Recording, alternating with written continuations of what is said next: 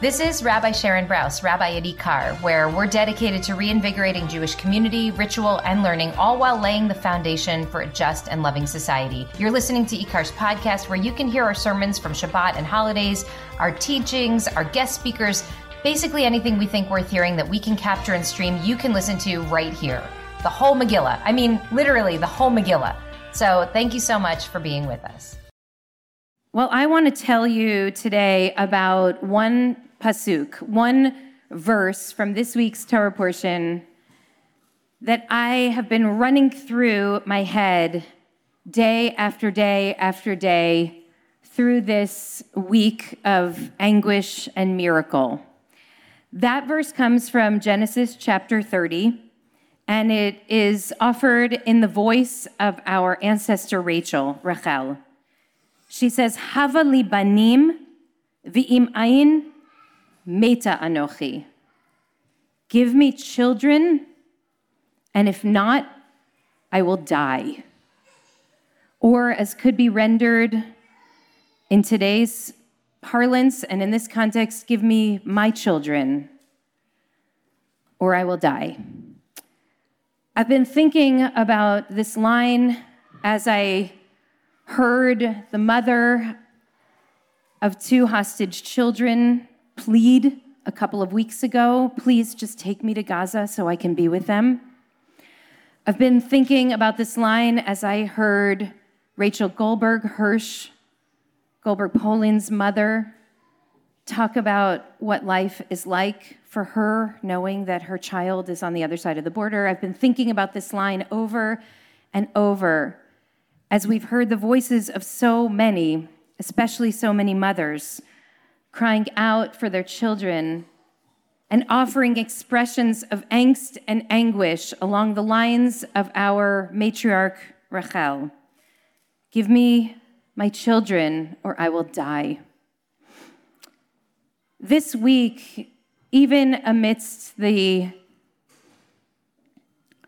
moments of incredible light and hope that emerged yesterday with this ceasefire and the first rounds of captives being returned to their families, I hear Rachel's voice, Rachel's voice, echoing in my head over and over again.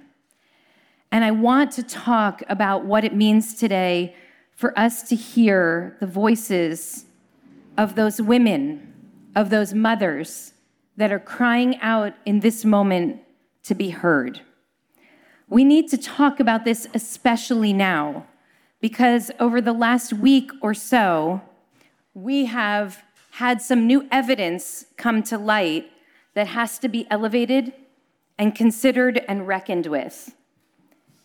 And I'm talking about the spotters of Nahal Oz, those who served in the Israel Defense Forces Gaza division. In Hebrew, the spotters are called tatzpitanit. This role is almost entirely filled by women in the army. Their job is to surveil the border and to raise alarm if and when they observe anything suspicious that's happening. Here's what we now know. For those who've been asking over the course of the past 7 weeks how it is that Israel's vaunted intelligence and security apparatus could possibly miss the signs of such a massive murderous action as the one carried out on October 7th, the answer is that the signs were not missed. The spotters saw plenty of suspicious activity over the course of many, many months. According to a new report in Haaretz, these women saw senior Hamas officials preparing military exercises and holding briefings at the border. They saw Hamas drone activity. They saw Hamas build a replica of an Israeli tank and an Israeli observation tower. And they watched as Hamas practiced shelling both of them. They witnessed Hamas disable Israeli security cameras at the border. They observed vehicles amassing at the border, vans, motorcycles, and trucks. Shockingly, much of the preparation for the massacres of October 7th occurred in broad daylight. It was as if they were not even trying to hide what they were planning. And the spotters witnessed all of it, and they were stunned, and they were scared because they understood what it was that they were seeing. Again and again, they made official reports with increasing concern and urgency to senior officers, but they were consistently ignored. How could this be? To those spotters who survived, the answer is sadly crystal clear. It is a toxic combination of arrogance and male chauvinism, which was well known and had been growing over the past couple of years. Already a year ago, the women had lodged formal complaints that their voice was simply not being heard and that their professional opinion was not being given due weight. The women were told, "You are our eyes, not the head that needs to make decisions about the information that you are giving us." The women were warned that they did not understand what they were seeing. They were mocked, they were silenced, they were disregarded. One high-ranking Israeli official who visited Nahal Oz base this year said, it is reported explicitly to them, "I do not want to hear another word about this nonsense. If you nudge me about this again, you will stand trial." On October 7th, when the infiltration from Gaza began, the women knew exactly what was happening. They had seen it. They had warned of all of the evidence that was leading to this moment for many months. We now know that one senior intelligence officer in Shmona Matayim, in the vaunted senior intelligence unit, explicitly documented Hamas's intention not only of breaching the border and carrying out these attacks on military targets, but also attacks on civilians. But when she placed her report, her senior officer responded saying, "This seems imaginary to me." On October 7th, 15 of the spotters, those women who had raised the alarm, were killed by Hamas. 7 more of them were taken captive. At least one of those has subsequently been killed. 2 of them survived, but only after witnessing their friends being executed before them and playing dead by hiding beneath their bodies until they were rescued under fire many hours later. As one survivor explained, "They abandoned our friends to die because nobody wanted to listen to us.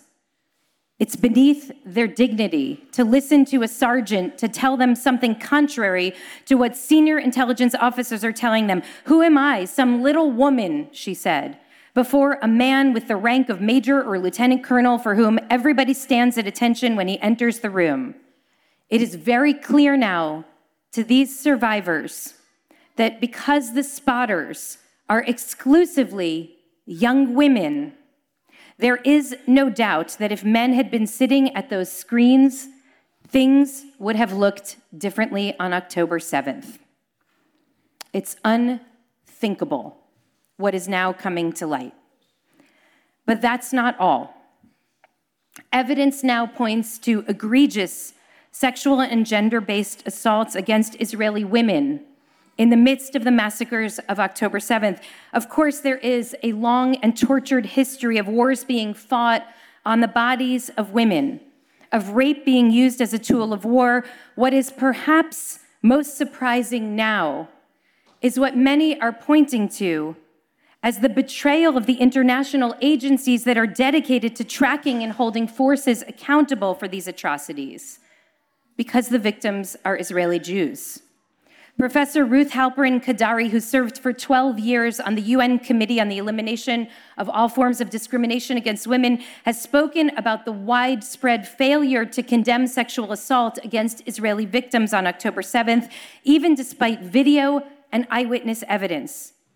As Halperin Kadari has explained, the human rights groups that she has worked with were founded to protect women from violence, to champion women's rights and to acknowledge when harm is done to women. And now, when we Israeli women are faced with the most horrible occurrence of conflict-related sexual violence, there is, she says, complete silence. And there's even more. Already before October 7th, Itamar Ben-Gvir, the national security minister, had been lobbying for the establishment of private armed militia in the West Bank. Many of you remember.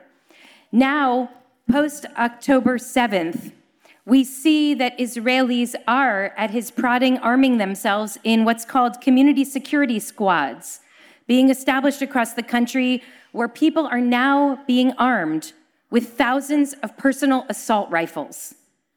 Not surprisingly, this is raising many concerns about public safety, including and especially for women. One domestic violence organization reports that they're now receiving calls every single day from worried women and domestic violence survivors that their abusers will now get access to a firearm. And this fear is only exacerbated by the almost unfathomable reality that the distribution plan for these weapons did not contain, according to reports, a screening mechanism that would prevent men with criminal records related to domestic violence from acquiring a weapon. And the Israel Women's Network warns that the strengthening of the rhetoric of Achdut Ha'am, the unity of the people, tends to quash women's dignity and safety in the interest of unity. All of this paints a truly devastating picture. The shocking and horrifying truth that women are on the front lines, endangered on the battlefield, endangered in the public space, and even endangered in their own homes. And that's before we even mention the excruciating toll of war on Palestinian women. Thousands of women and children have been killed in Gaza in Israel's retaliation since October 7th. International agencies analyzing the differentiated impact of war on women and men estimate that in addition to all the other wartime public health concerns, there are 50,000 women in Gaza who are currently pregnant. And here I quote, 180 Palestinian women are delivering babies every day right now in Gaza, without water, without painkillers, without anesthesia for C-sections, without electricity for incubators, and without medical supplies. Could you imagine? According to the rights agencies that are dedicated to supporting Palestinian women, the situation for women in Gaza is truly terrible, and it was already precarious, they say, before the war, given the structural gender discrimination in Gaza, including laws in Palestine which assume women to be under the protection and guardianship of men. Such structures increase women's risks to gender-based violence and food insecurity and make them more likely than men to be living in substandard temporary shelters when they're displaced. And so it seems that on both sides of the border, many of those in power subscribe to that messianic fever dream that I spoke about on Yom Kippur, in which women must be fully subjugated to men, forced into traditional gender roles that ignore, sideline, or marginalize our voices, and ultimately aspire to eliminate women from public life altogether. That's why I believe I keep hearing the voice of Rachel Imenu, of Rachel, our ancestor, this week. Her sister Leah births one child after the next, but she can't get pregnant, and she is increasingly full of despair. Hava li banim ve'im ein meta anochi. Give me children, or I will die. And this is how Jacob, Rachel's partner, her great love, responds. Jacob, the Torah says, was incensed at Rachel. Can I take the place of God who has denied you the fruit of the womb? He doesn't just dismiss her concerns. He's enraged by her tears. Rabbi David Kimchi, the great medieval French rabbi known as the Radak, imagines Jacob saying to his wife, God denied you children, I didn't. You have to pray to God, not berate me. As far as I'm concerned, I've already given you everything I can. If you are barren, ask God to open your womb. That's what your sister did. Look how her prayers have been answered. His words are so painful, so insensitive. It's so egregious that even the rabbis naturally inclined to see the good in Jacob can't excuse it. It was on account of Jacob's callousness to Rachel, says Ramban, that the Holy One punishes him. Is this the way to answer a woman who is in anguish? By your life, your children are destined to stand trial before Rachel's son Joseph. The rabbis hint here that all of Jacob's struggles from this point on, and there are many, stem from his inability to see and hear and empathize with Rachel, a woman he deeply loved, who was in anguish. I've always been struck by this story. Rachel's not crying out for some kind of magical remedy or some immediate solution. She needs to not be gaslit by the men in her life. She needs her husband, who loves her, to see her, to validate her concerns, her fear, her worry. She needs help holding her broken heart.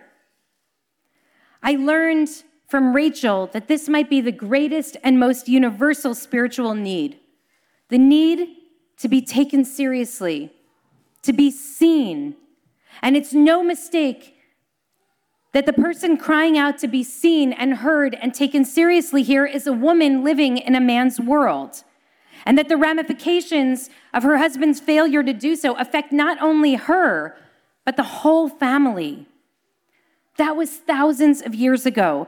How painful that the same instincts and inclinations plague our society today. If only we could have heard the voices of those women crying out. If only we could now.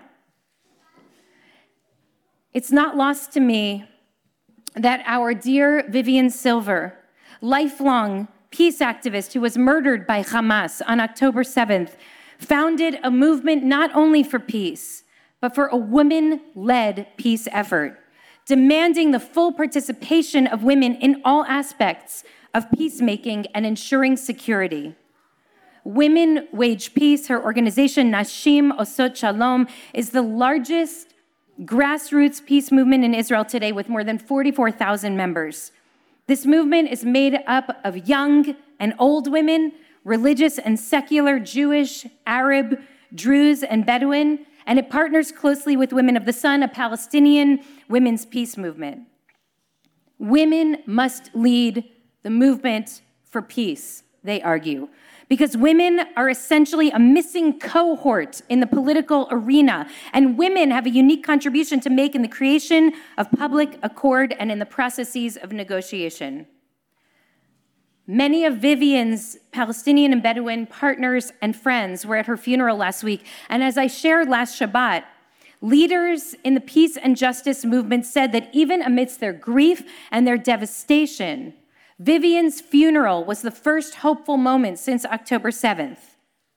This is because they recognize that, as one of Vivian's fellow peace activists, Palestinian-Israeli Hadar Hani, eulogized, Hamas has not murdered your vision. You cannot kill compassion, humanity, solidarity, and the yearning for a safe life. We must continue your journey, the journey toward everyone having a good and safe life in this homeland.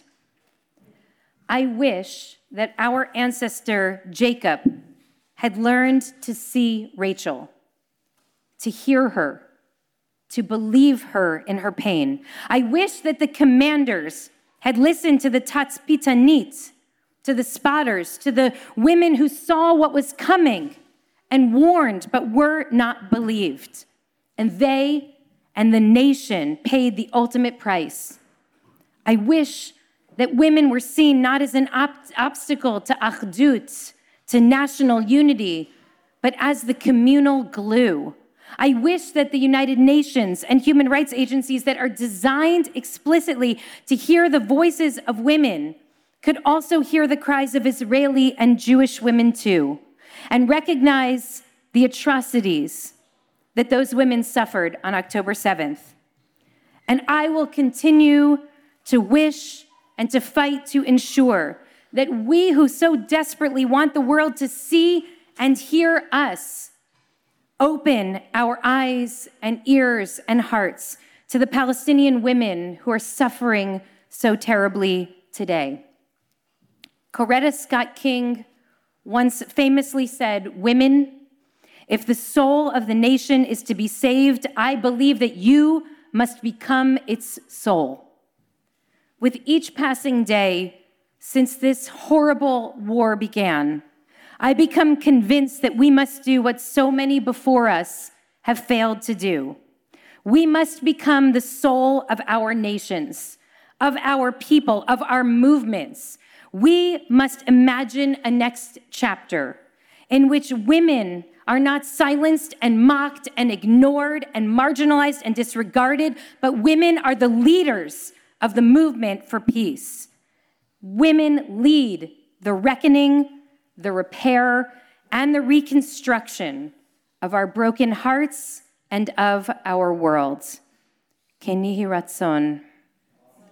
So let it.